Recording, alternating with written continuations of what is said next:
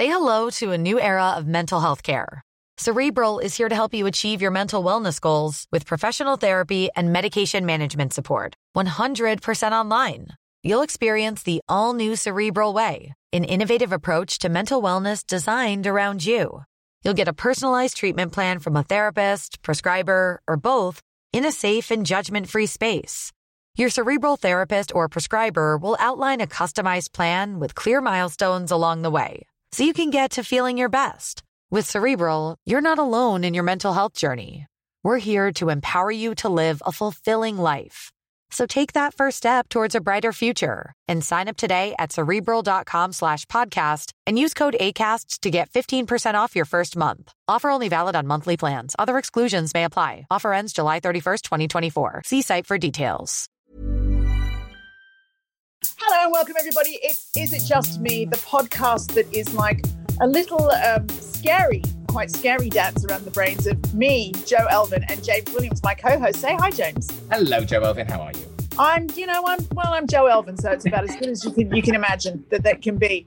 And every week, guys, as a lot of you already know the drill, we discuss all sorts of things, all sorts of the minutiae of things that really worry and depress and make me and James paranoid and ask, is it just us? And every week we are joined by a fabulous celebrity who has been, hit over the head with a baseball bat and dragged in with a duffel bag.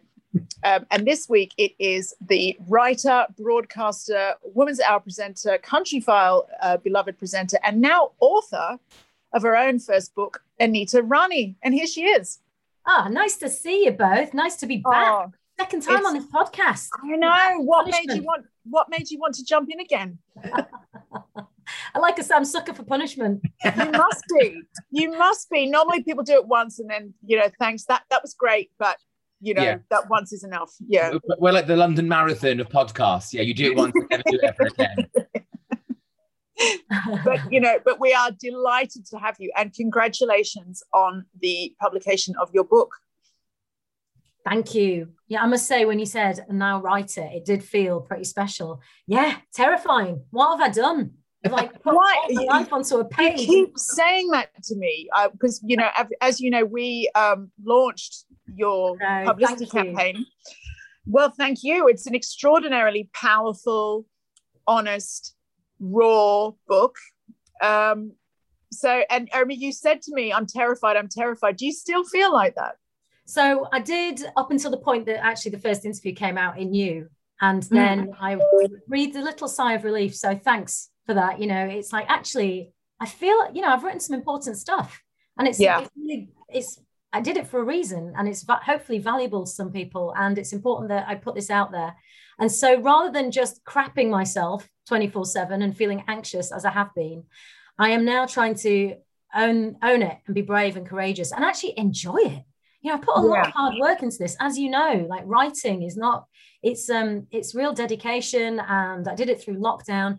And if all I'm going to do is waste this time, this moment in my life, which is a real moment, by just being all caught up and crippled, bent over with worry, then I'm not doing myself any favors, and I just want to enjoy it. So who knows what the journey of this book will be? It might all end tomorrow, but either way, I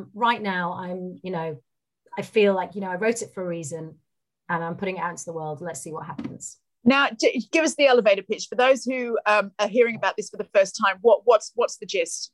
So this is a story about how a young Punjabi Indian lass from Yorkshire navigates her life to become one of the few brown women on national television. And so I start up in Bradford. I actually take you back through my history. I tell you about how my grandfather got here. But through it, I really open up about things that I've never spoken about before. So it might be things that you've never even heard about before. I talk about how difficult my life was as a teenager. I talk about family trauma. I talk about self-harm. I mean, it's all in there. Just moving to London, navigating an industry where no one looked like me right at the beginning. And so I've put myself out there. Also, just the pressure that South Asian women are put on, not from within their own families, because there is a lot of cultural oppression, like Indians, South Asians, very patriarchal communities. But then when you step out into the wider world, you have to shapeshift and adjust to fit in with those spaces and how that can really impact your identity.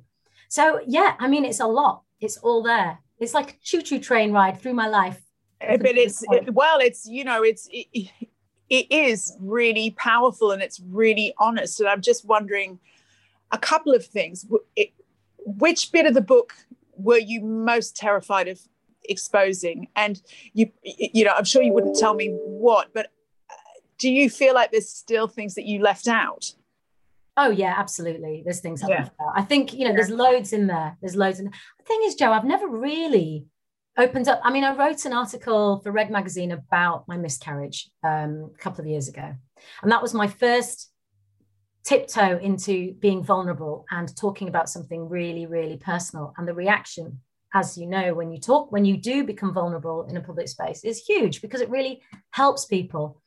And then I wrote this book in lockdown and it was just me and tapping away. And it was therapy. It was just so cathartic that it was just pouring out of me and I just let it happen. And then obviously it's like, oh, actually, I've got to put this into the world. Things came out, stuff didn't even go on the page that I felt I didn't want to share, people I want to protect. Yeah. You've got to do that. However, there is a lot in there, a lot that I felt I've put out there. What am I nervous about? I mean, I'm nervous about all of it. I don't know how any of it how people are going to react to any of it. Some people have asked me, am I nervous about the stuff? I've called out a lot of bullshit from within my own sort of patriarchal culture. But someone said, is that worry? That doesn't worry me so much because it's true. It happened to me. I've seen the way women in my family have lived their lives and the choices or lack of choices they had. So if you don't, and I'm writing that specifically for other women that feel they can't say it themselves, right? So let's start a conversation about that. Self-harm, I mean, that is really raw, not really something people talk about.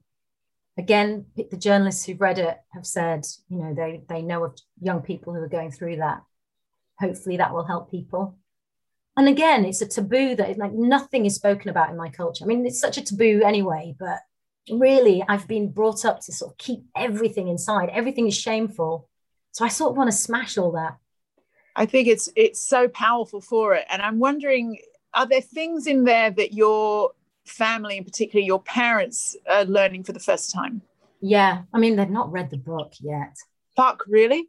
Yeah, I'll tell you what happened. Because I have, and every time there's bits and other thing, I wonder what Anita's mum's going to say. The way you paint your mum, she's such a strong, sort of like opinionated character. Oh yeah. Oh my God. Yeah. I mean, I got permission from my mum to write some of the stuff in there. I had a big, deep, it's been great for our relationship. I had long conversations with her about things. We've shed a few tears together. And actually, Jo, she read when I called her after the You article came out. And she was in floods of tears. Oh. She was crying. Good tears or bad tears? Both, I think. She just said, look, I feel, and she said, she's so proud of me. Okay. So this is the first thing she said. She said, say the things that I could never say. Be my voice. She said, I liberated you and you brought you up like this for a reason. And now you speak on behalf of all of those of us who can't speak, which is so powerful. And also, she was brought up in a certain way. And within one generation, it's almost like we might have skipped 5 generations. The way my mum was brought up and expected to behave and the way I was brought up and the world I was in, my demands and choices are so, it's so hard for my mum to get her head around. But she supported that for you. Absolutely. But what I think, there was once years and years and years ago when, being the Aussie girl, and I touched on, I said, I can't really know what Anita's been through in terms of racism, but I really understand coming to another country and being othered. Do you know what I mean? Like, sort of like, like the language I used was different. I had to really figure out how to fit in. But then there was this one time years ago, I was the Aussie girl who'd done well, and they did an interview with me in an Australian newspaper. And I mentioned something about I'm not really a nationalist. I'm not somebody who beats my chest for patriotism. I'm sort of like, I love Australia, I'm proud of it, but I don't support teams. I'm not somebody who would wear a flag on my chest. And my parents got so much abuse from their friends from the things that I said about that. And so I'm just thinking, I think the effect in your parents' lives and culture could be quite interesting. Well, I think people, like with my mum and dad's world, all their friends, like it's almost like, you know, I'm flying the flag for a lot of people. And there's a lot of people, I've got a lot of wonderful support behind me of people who are like, go girl, go, you know, you're there and you're there for all of us. And we see you and we're proud of you and our daughters see you. And that is really important. And I will only get flack from the things I've said from people I don't know. Do you know what I mean? Yeah. I think the people who know me know what this is about and how important it is to speak out. Interestingly, the stuff about race, and I did see your article, actually, I read it and I thought, you know, that's a really interesting comparison. And yeah, you're right. You know, absolutely. You experienced being other and I've always felt other growing up. And as I made the point, this is your country. Yeah. And I feel other in it. Right, yeah. which is a conversation we as a country are having now. Finally, yeah. Like we're having an identity conversation and a crisis, and it's great. It's great to be part of it. Finally, we're actually talking. But with that comes backlash, and actually, you know, talking about my race is the stuff that I'm most was like, oh my god, can I say this? I'm like, hell yeah, I should say it. In fact, you know, I've got a really supportive husband. I mean, so supportive. He's going to be like, what have you said? Well, my favorite detail of your supportive husband was like, yeah, tell them that on the day we got married, you didn't really want to get married. You know, again, I'm like, there must be people who are going to relate to this and appreciate it. Anita, can I ask you? Yes. How did you think? I was going to say, do you think this book turned out any differently because it was written in lockdown? So I'm just wondering, it was such a strange time, wasn't it? It was such a time for reflection for everyone and everyone to look at themselves and to evaluate, you know, how you are with your own company and being locked in. And I just wondered if that had an impact on essentially what you ended up writing. Like, had you written it under normal circumstances, would it have been a different kind of book, do you think? I think you're probably right. I think it absolutely must have had an impact. Like you say, we were all being so reflective because we were all trapped inside and we were all noticing small things and thinking about what's important and reassessing our lives and just going through something that I guess we probably don't even know yet because we're still processing it because we're still in it, you know, a little bit. And it became my escape. Like I said, you know, it was almost like therapy for me. And again, I don't know whether that's a good thing or a bad thing. Maybe I might have overshared a little bit. But I tell you what I watched during lockdown that I became obsessed with was UK Rap Game. It's a program on BBC Three. And I watched it and I binge watched it and it was amazing. These really talented young people, songwriters, lyricists, poets, and they sort of had tasks every week where they had to go off and write lyrics about something. And every time they'd write something really superficial, it was like, yeah, that's good. And then they would be sent off to go back and write something meaningful. And those moments were like, oh my gosh, that really hit me where it hurt. That really affected me. And so I thought, if I'm going to do this, I need to do the same. You know, if you're going to write something, it's my one opportunity to write a memoir. Unless I get to, 10 years down the line. Yeah, of course you will. But I'm curious because, you know, a theme of the book is your ability to shapeshift. You know, it's called The Right Sort of Girl, and you really compartmentalized yourself. Okay, at home I'm this person, at work I'm this person. Do you think that growing up a non-white person trying to break into this white media, do you think that played a huge part in taking you a long time to have the confidence to just say what the hell you think? Yeah, 100%. 100%. I talk about shape-shifting, absolutely. I mean, the word when I was growing up in this country was assimilate, right? We assimilate. Migrants come here, work, keep your head down and just assimilate. My parents did everything right, in inverted commas, right? They worked hard, they had a business, they sent me and my brother to private school because they thought this is the way they're going to get onto the next run of the ladder. And they wanted everything, every opportunity for us. And I say in the book, they did everything right, except they didn't arm me with the one basic fact that the color of my skin alone would be enough for people to treat me differently, right? Or see me differently. And that I would have to just expand. And I started working in this industry 20 years ago. So it was really different back then.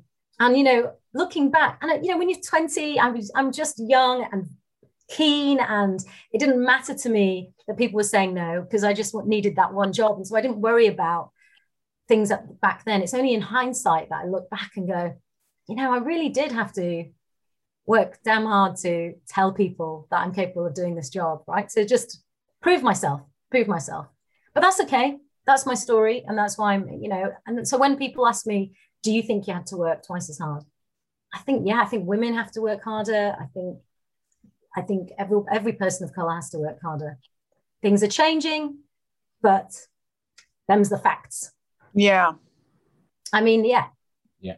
And so that sort of stuff is the stuff that I feel people might go, ooh, really? Does she think that's still? And I'm like, well, look, I'm just sharing my experience, and either people want to hear it and absorb it and think about it, or people just want to get offended by it. And I can't do anything about people feeling offended by my life.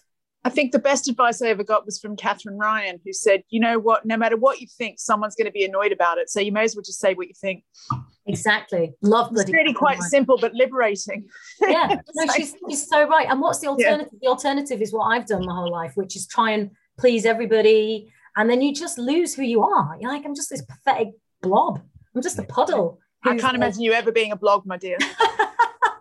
Ever. I mean, let's see what the journey is. But I do feel like finally I've got something to say, and it's given me a bit of purpose, which is really empowering. So let's see what happens. I also think, Anita, I think what you said about your mum's reaction to the article, I think that it feels like it's going to have an impact. You know, I think so many sort of celebrity sort of memoirs are quite frothy, aren't they? Let's be honest. And I think what your mum said, and I think that the fact that you're speaking not just for you, you're speaking for, you're going to inspire future girls and women. You know, I think that's surely you must feel a real sense of pride in that. I think there's such a lovely sort of legacy to have already in a book that's only been out a week. I hope so. Let's see. You know, I mean, that's the hope.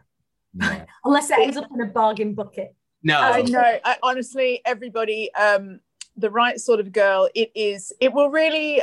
In the same way that, you know, Anita, you really shifted my brain with your documentary on partition. So I think Anita is somebody who, she doesn't speak unless she's got something to say. And so I definitely think that it is well worth everybody's time to read The Right Sort of Girl. Thank you, Jo. In all good bookstores now. So, shall we get on to the main event, ladies? Yeah, we've got lots of things to say. Probably almost as important as the things in Anita's book. Almost. No, these are more important. Yeah. This is mine and Jo's legacy. Total nonsense. Yeah. Let's get into our area of expertise. Right. Yeah. Should we kick things off? I might go with one of mine. So this came to me, and when I sent Jo a message on this when I was coming back on the motorway, driving back from Wales recently, I sent it to Jo. You say you called me a bougie bitch, but I basically I was not.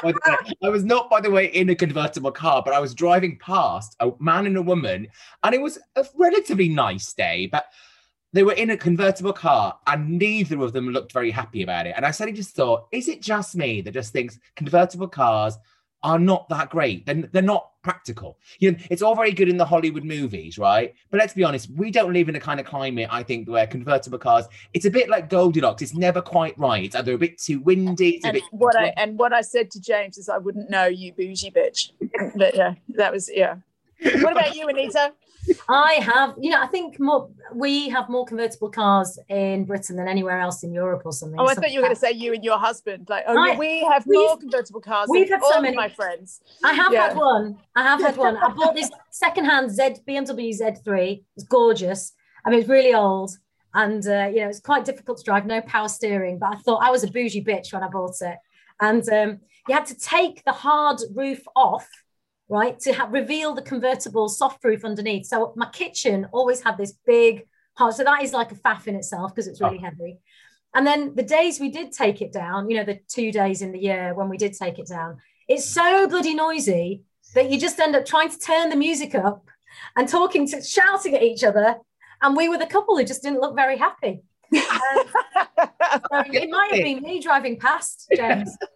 But you're so right. It's the volume. You're right. It's the wind. And then in fact, you can't hear the radio. You can't hear anyone else. I mean, Yeah, I mean, Joe, you must have been in a convertible car. I don't believe. Yeah. Well, my one and only experience was, to this day, remains the most epic fight that my husband Ross and I have ever had. Because I had a couple of ginger pops, and we had been lent, my sort of like my bougie glamour editor days, I had been given the borrow of a Mercedes, like really top of the range cabriolet thing. So I didn't have to leave the hard top in my kitchen, Anita. I just had to push a button. Flash. You did flash, you, Joe. Yeah. But so we went to my friend Lindsay's birthday drinks at the pub, and I was the one who was allowed to drink, and Ross drove. Now, the thing is, you can press the button to bring the top down, but it won't come down while the car's moving. So you have to be stationary and wait for it to come off. This fact had sort of like just not really given me much pause for consideration, for thought on the Hammersmith flyover. And so I'm trying to push the button to bring it down. And every time we stopped, it would start. But then every time he started driving, it would just stop again. So we're driving along the Hammersmith flyover with this top just like flapping around and fighting over it. And me going, just let it go. And he's going, you can't do it until it's stopped. And I was like pushing again. And this sort of like start of this soft top. People going past us either laughing at us or really angry because we were causing this like distracting eyesore on the road. And I've not been allowed in a soft top since. That is a scene when you write your screenplay, the movie of your life. That is a scene we all want to watch. It was, he was so angry with me. I don't think he's ever been angrier with me, because I just couldn't get it through my head that it wasn't a good idea to try and take the soft top down on the Hammersmith flyover. But nothing good comes from a convertible car. There you go. No, especially not if you wear a toupee. No, well, that's the thing. I mean, it's just the Bridget Jones thing, isn't it? Where Bridget Jones thought that she was going to be living her best life with Daniel, and by the time she got to wherever they were going, she looked like she'd been dragged through several hedges backwards. Yeah, but do you think it's because we are of our stupid climate that maybe in other countries they be less? I think more practical. Yeah, I think LA. They work in Los Angeles, don't they? They're kind of, you need to be in the Californian sunshine to really appreciate a soft top. But even then, just the sunburn. Yes, true. Is it just me who does think you're a bit of a knobber if you've got an open top car? Is it just me? I mean, I do see them sort of like, like smiling around at all the traffic, loving life, almost sort of like, really wanting you to notice them. And I'm thinking, oh, look at those storm clouds up ahead in 20 minutes. Yeah, and you know what is an even bigger knobber? Convertible with driving gloves. Oh, yes. What is that? Straight out the Partridge Playbook. Oh, yeah. Do they still make driving gloves? I mean, seriously, is there anyone still making money out of the driving glove? They must have had a serious downturn in popularity after the OJ thing, right? Oh. They must have. We've gone there. They must have. It's like no one wants to be associated with driving gloves after that. I love that I just got to say knobber. I haven't said it I had to repeat it after you used it. I'm like, yes. It's quite northern, isn't it? Yeah. Very northern, and it's been years since I've said it. Brilliant. Oh, well, you're with the sophisticates now, Anita. I know, you just brought words back to my anytime you need me to class things up on Woman's Hour, just let me know. all day long. I mean, that's what I'm about now, bringing a bit of class to Woman's Hour. Also, Joe, you've now got to be thinking like O.J. Simpson was to the driving glove what Daniela Westbrook was to the Burberry check. Killed it. Literally killed it in its tracks. Yeah, that's the thing. I'm going to try and kill K-pop by getting into it so that my daughter stops listening to it. Because if I really love it, everyone will think it's just super naff. Yeah. Yeah. Watch out, K-pop. She's coming for you. I can single-handedly bring down the K-pop empire just by saying I like it. I don't know where did this conversation start? I don't know. I was about to say, we're not going to get trolled by all the K-pop fanatics, Joe, but if you'd like to troll me and Joe, by all means, do send us a nice email at the usual email address. isitjustmepodcast@gmail.com. We love hearing from you. And obviously, let us know about any suggestions for future topics as well. So the email address again is isitjustmepodcast@gmail.com. Right, Anita Rani, James Williams. Is it just me who washes my hair before I go to the hairdressers? it's sort of like I clean up before the cleaner comes. It's I wash the car before I take it to the car wash. All of those things. Well, Anita, where are you on this one? I would say, Joe, it's just you. I mean, I've known my hairdresser for years, right? And I've actually, and I had this I was just with a couple of people in the park before I came here, and I mentioned what we were going to talk about, and all of them agreed with me. None of us were just stinky when we were just a skank crew. No, I don't. It's not about skank for me. It's about the fact that I look like a troll doll every morning, so I can't possibly go into the hairdressers. But that's the whole point, isn't it? They know that. They see troll dolls coming in all the time. They see all sorts of stuff. I think that George, I've known George for like 15 years, but I still think that he would be really shocked if he saw my hair in its natural habitat. Yeah. Your hair is so slick. I'm looking at you now. It's beautiful. It's like so stylish. It's quite flat, isn't it? It's like I'm telling you, every morning it's like that. It's sort of like just everywhere. I can't walk down the street like that. Look at that. It's great. I love it. No, I don't wash it because actually when I get my a colour put in, it's much better for the hair to have the colour put in when it's not being washed. And also I love that feeling of the transformation. The transformation. Yeah. Well, wear a hat before you go into the hairdressers. Well, Joe, maybe we are weirdos because when we talked about this, I'm with you. I'm differently to you. I do think it's the skank element because I always think, if my hair's getting a bit greasy, and I do something to think, I'm going to get my hair cut tomorrow. I won't bother. I'm going, oh no, you can't take greasy hair to your hairdresser. But then, weirdly, I hate those people that pre-wash things before putting them in the dishwasher. Oh. So do you know what I mean? I don't get that. But no. I'll always give something a rinse before it goes in the dishwasher. Oh, Joe, why? Because I can't bear the idea of all the food collecting in it. I have to get rid of all of that.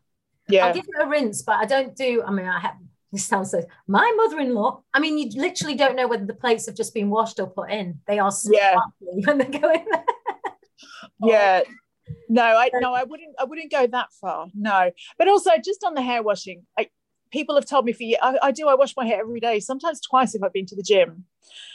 And it's never been a bad thing. People who tell you it ruins your hair, I think it depends on your hair. Yeah, I do think it depends on your hair. But is it true that the more you wash your hair, the more you have to wash it? So I think that may well be true. And so I'm in a cycle that can never end. Did you wash it every day through lockdown? Yeah.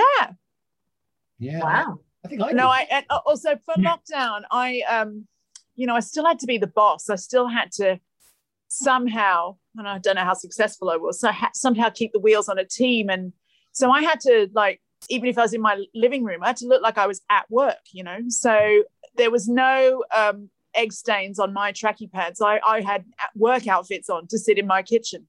Well, I think that's really good. It's good discipline. I like to get up and get dressed and, be ready. Even throughout lockdown, I didn't do the tracky pant thing. Did you not, even when you were writing? Yeah, no, I don't really have that many trackies. I just float around and see. You really are so bougie, aren't you? You really are. And champagne glasses, and that's how I live my life, Joe. Anita loves coat. I don't know. My hairdresser just knows. He prepares himself. He's like, bloody hell, that stinky bitch Anita Rani's coming in today. Oh my God. Cotton wool up my nostrils. We're going to need gas masks and fumigators. Yeah. It's interesting. I'm going to show my age. I'm definitely of a certain age, but do you remember Take That when they went through their sort of stage where they also grew their hair? No, Granddad, what is a Take That? Yeah. Remember, they sort of went through that kind of sort of hippie phase. They all grew their hair. And it was 1993, I believe. It was the first time I'd ever heard about not washing your hair. And I remember the boys who Take That said they'd got to that stage where their hair was naturally cleaning itself. I remember or something. And I tell you what, with Jason Orange though, I still would have. I wouldn't care how stinky that hair was. I'm with you. Yeah. I agree. Jason needs to come back. Come on, enough. No, Jason. He's disappeared off the earth, doesn't he? Yeah. That's why I love him the most, because he wanted it the least, Yes. Yeah. And he's got what he needed from it, and he's living his life somewhere, doing his thing. Yeah. I bet he's still body popping like a pro. In dungarees. Was it them in the first ever TV performance? Were they in dungarees? Was that Take That? Was that Boyzone? Or was that Boyzone? Yeah. Oh, look, this is where the good stuff is, isn't it? This is like, don't nick this for Women's Hour, this chat. All right. Yeah. Yeah. This is my dream woman's hour situation, having this conversation. When can I discuss boy bands? That's so lowering the tone. The first nipple released from a dungaree, I believe, was in 1995. Yeah. Oh, yes. But yes, but I was going to say, I did try. It almost became like a sort of dare. I tried to emulate it, and I caved after about 3 days. I literally couldn't go any longer without washing my hair. But I think because I've got fine hair, that tends to be more on the greasy side. But on the plus side, you do have that 1993 vibe going on with your hair right now. Well, I mean, observation. I'm going to say, my hair is the new Brexit. It's very divisive. It's 52% to the day. People are either really feeling it or they absolutely hate it. And this has never been better exemplified than my recent visit to see my parents. The first time I'd seen my parents in person for 18 months. And as they drove away from me, my dad is out one window shouting, "For Christ's sake, get a haircut." And my mother's going, "No, don't you dare, I love it." And that exemplifies, the reaction. But it's imagine it. How long have your parents been married? Oh, God. So they must have been married for coming up to about 50 years now. Imagine if your hair is the thing that causes the big breakup. Absolutely. Can you imagine? It's weird. I have to say, I didn't realise there is a type of person in this world who literally hates long hair on a man. Like, literally, they have a real irrational hatred of it. Like, I've always thought long hair on men. But I don't think your hair is long yet. Well, I love it. I love it, James. But I am of the Keanu Reeves, River Phoenix, Kurt Cobain. Like, these were my heartthrob heroes. And the hair, as I've said in the book, hair it's important. And Buppy's grew longer than that's my husband, grew longer than mine in lockdown. And he kept asking me to cut it, and I wouldn't. It's like, but also, Buppy's a man who wears a beard well. Not every man can wear a beard well. True. But I think it works on your one. Yeah. And now we can stop matching bobs. Aww. But James, really keep it. I'm with you, Mum. I'm because weirdly, I'm that kind of person. The more people tell me they hate it, the more determined I am to keep going. Even if I end up going, I actually hate it myself. I'll probably just keep growing it and go mad. But I also but I like how blonde it is. Thank you. Too. Yeah. I kind of just felt like got surfer dude chic going on. I love it. You know, you're the third person to say that now, and I'm gonna really cling to that.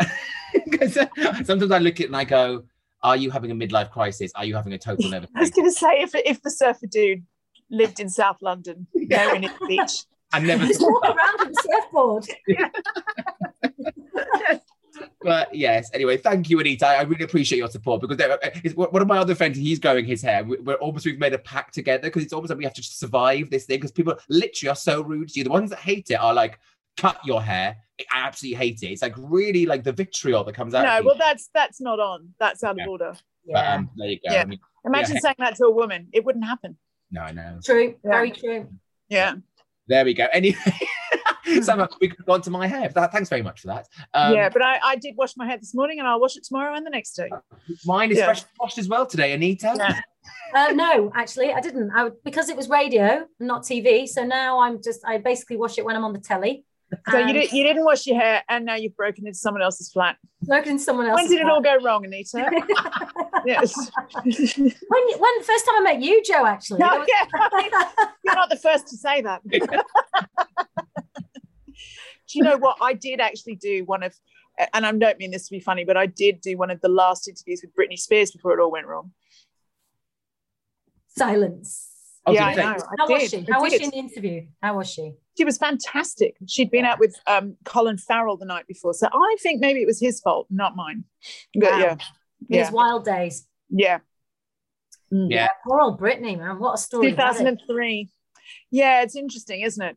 Yeah, really interesting that she actually spoke, and actually she lost, right? Her dad's kept control. Isn't that the latest? Yes, and it's.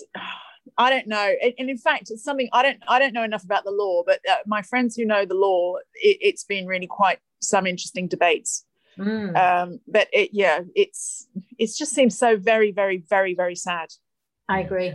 It is sad for everybody. Yeah. But anyway, that took a turn, didn't it? Sorry about that. That's all right. Yeah, but it's not my fault. No. Yeah. Light and shade. No. Yeah. I still think it was Colin Farrell, Joe, not you. Thanks. Yeah.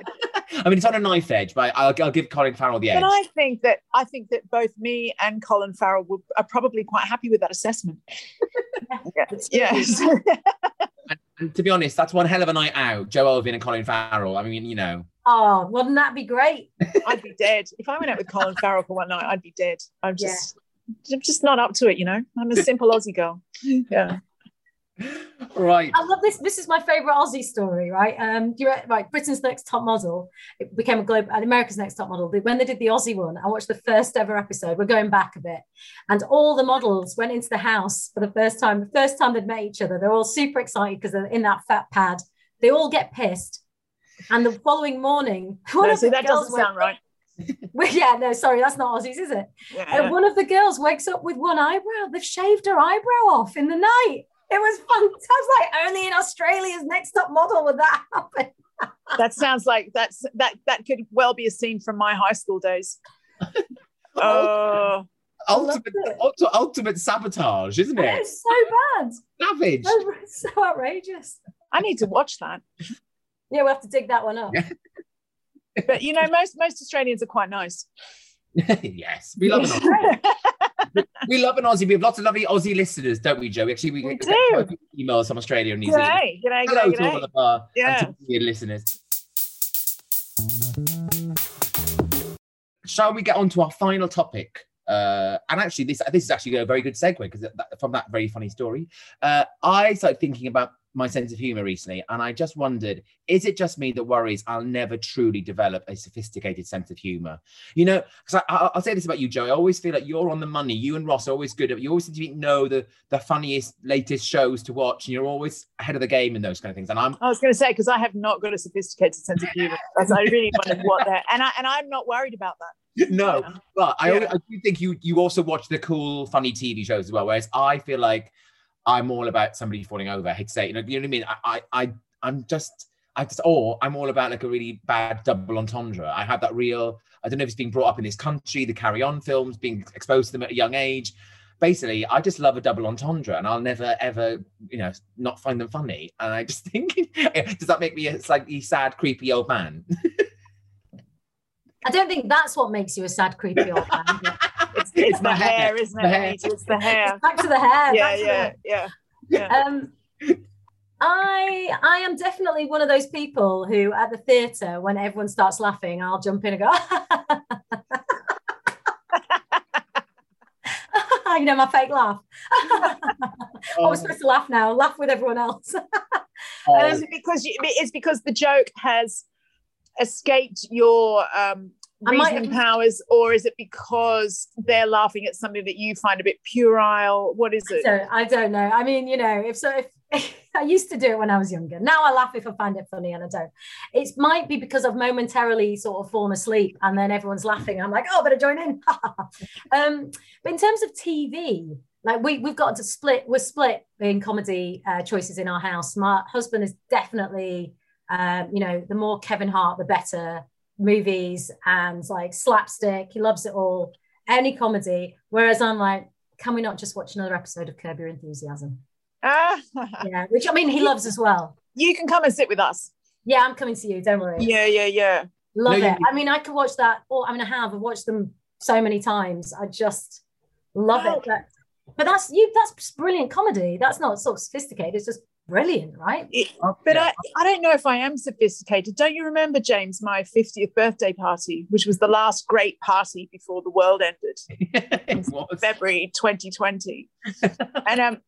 And Ross, my husband, did give a mostly lovely speech about me, which I wasn't expecting him to do. But he did also tell everybody at the table that all you have to do to get me to laugh is say the word bum. Yeah, and it's like, and it is true. I am such a child with all the toilet humor. I really am. I totally agree, though. Toilet humor is funny, though. It's just hilarious. Like if someone farts accidentally, or even if someone just says the word fart, if someone just makes a fart noise and someone sits down, it's brilliant. It really is. And he always he laughs at it as well, but when everybody else has stopped laughing, I'm still laughing about something. And it's just like, for crying out loud, get over it. I'm like, I can't.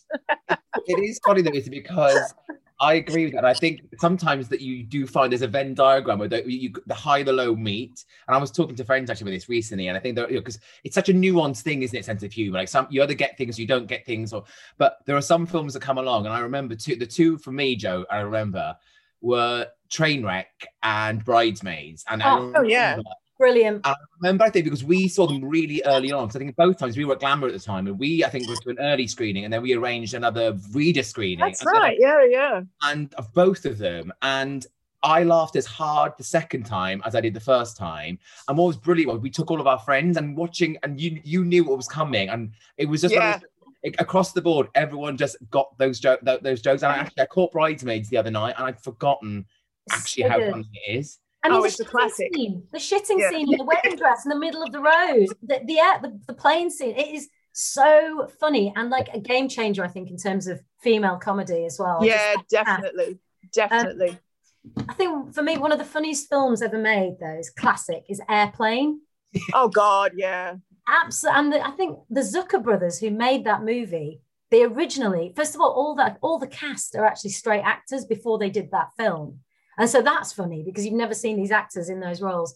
And then they did a first screening of the film and recognized where people were laughing and where they weren't, and decided that they'd get rid of all the sort of straight bits and just make it gag after gag after gag. And it is just, I mean, you could quote so many scenes. And we picked up I do wonder if it has stood the test of time. Do you know what I mean? When I think about how much I loved the League of Gentlemen when that was a comedy, and that at the time was seen as quite sort of like, that was the cool comedy to like, but it's full of so much stuff now that just would not let it get made. So I'm just wondering about, I don't know, I can't think of anything right now, but it'd be really interesting to watch Airplane again and see if we're still allowed to watch it.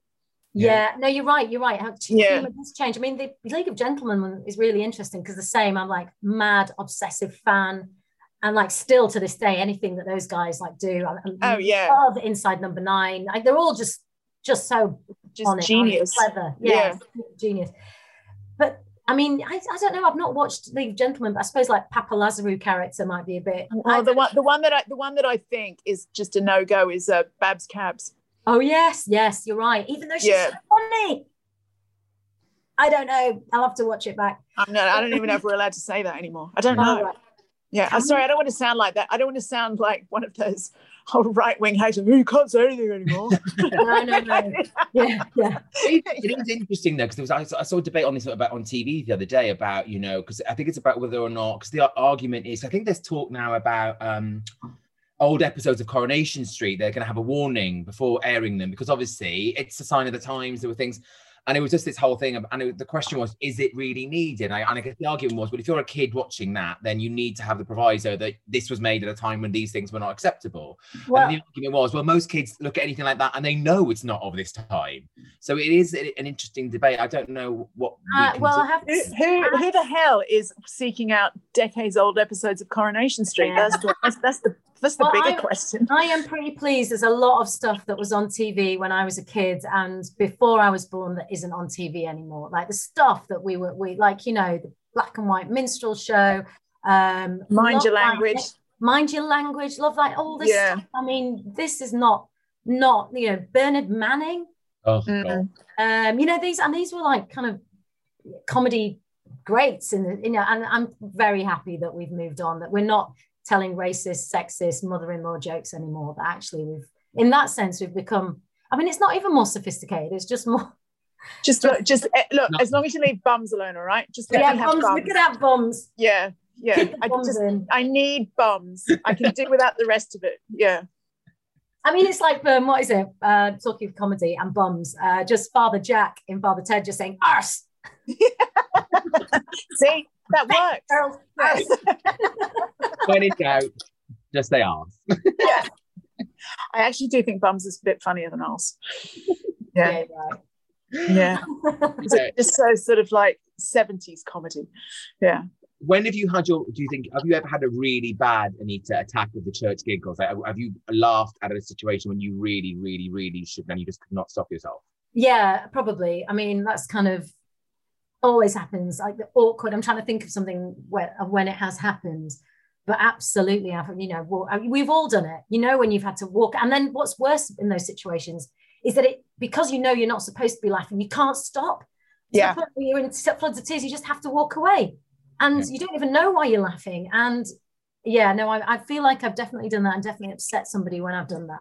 That happened to me at an international conference of all the Glamour, Vogue and GQ editors in a quiet auditorium in Venice with a man who I wasn't really enjoying his talk, his motivational talk, some guest speaker, and then he played the piano for us, and his microphone was right near his nostrils, and so the whole place was being filled with this sort of like. And it was me and this girl were the only ones who really seemed to notice it. And once we noticed it, we couldn't stop. And I honestly thought I was going to die because I was in so much pain. I had tears rolling down my eyes with the owner of the company sitting right in front of me.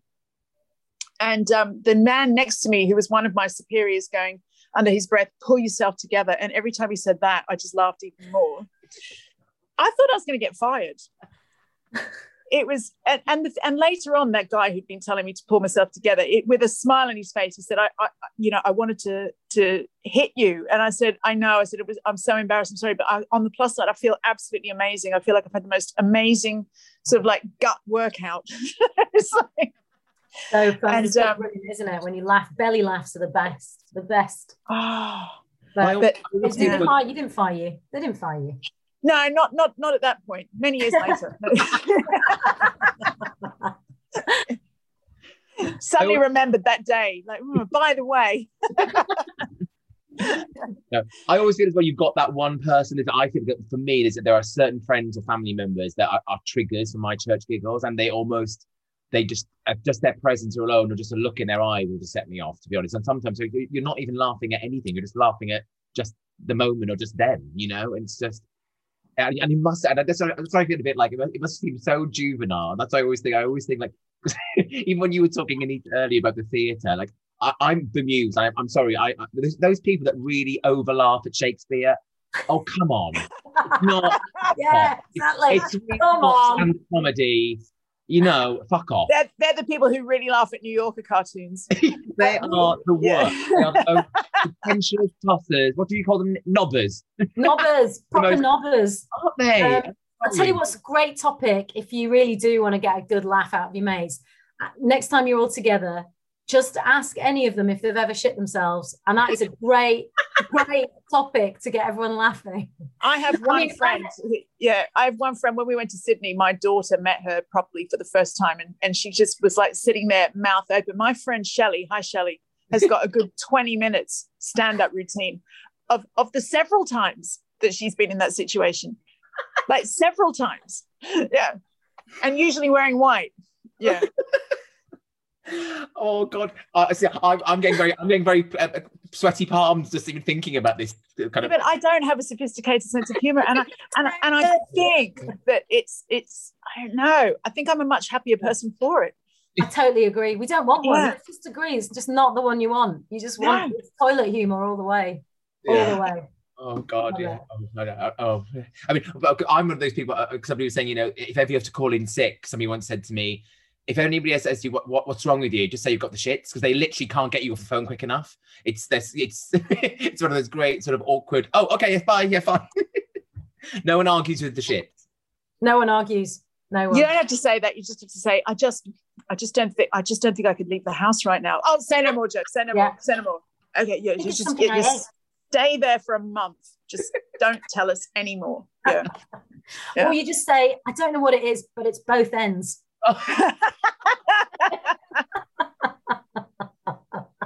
Oh, we're all so rumbled the next day we want a sick day. I think on that lovely gem. Yeah. On a sophisticated note. That's the content that people come for, Anita Marnie. You know it, right? I mean, everyone listening, you're welcome. HR, take that to HR next time they ask you anything. Yeah, it's your handy guide. Thank you so much for joining us, Anita. Or as it says on your Zoom today, Bridie. My mate Bridie, whose house smuggled into. Thank you for having me. That was like therapy, proper good. I told you see. And everybody go and get your copy of The Right Sort of Girl. I can't praise it enough. I think it's absolutely brilliant, Anita. Well done. Congratulations. It means a lot. Thank you. And thank you to see you. We'd love to see you too, Jo. Yeah. Thank you everyone for listening, and we will see you again very soon. Kiss, kiss, kiss. Bye.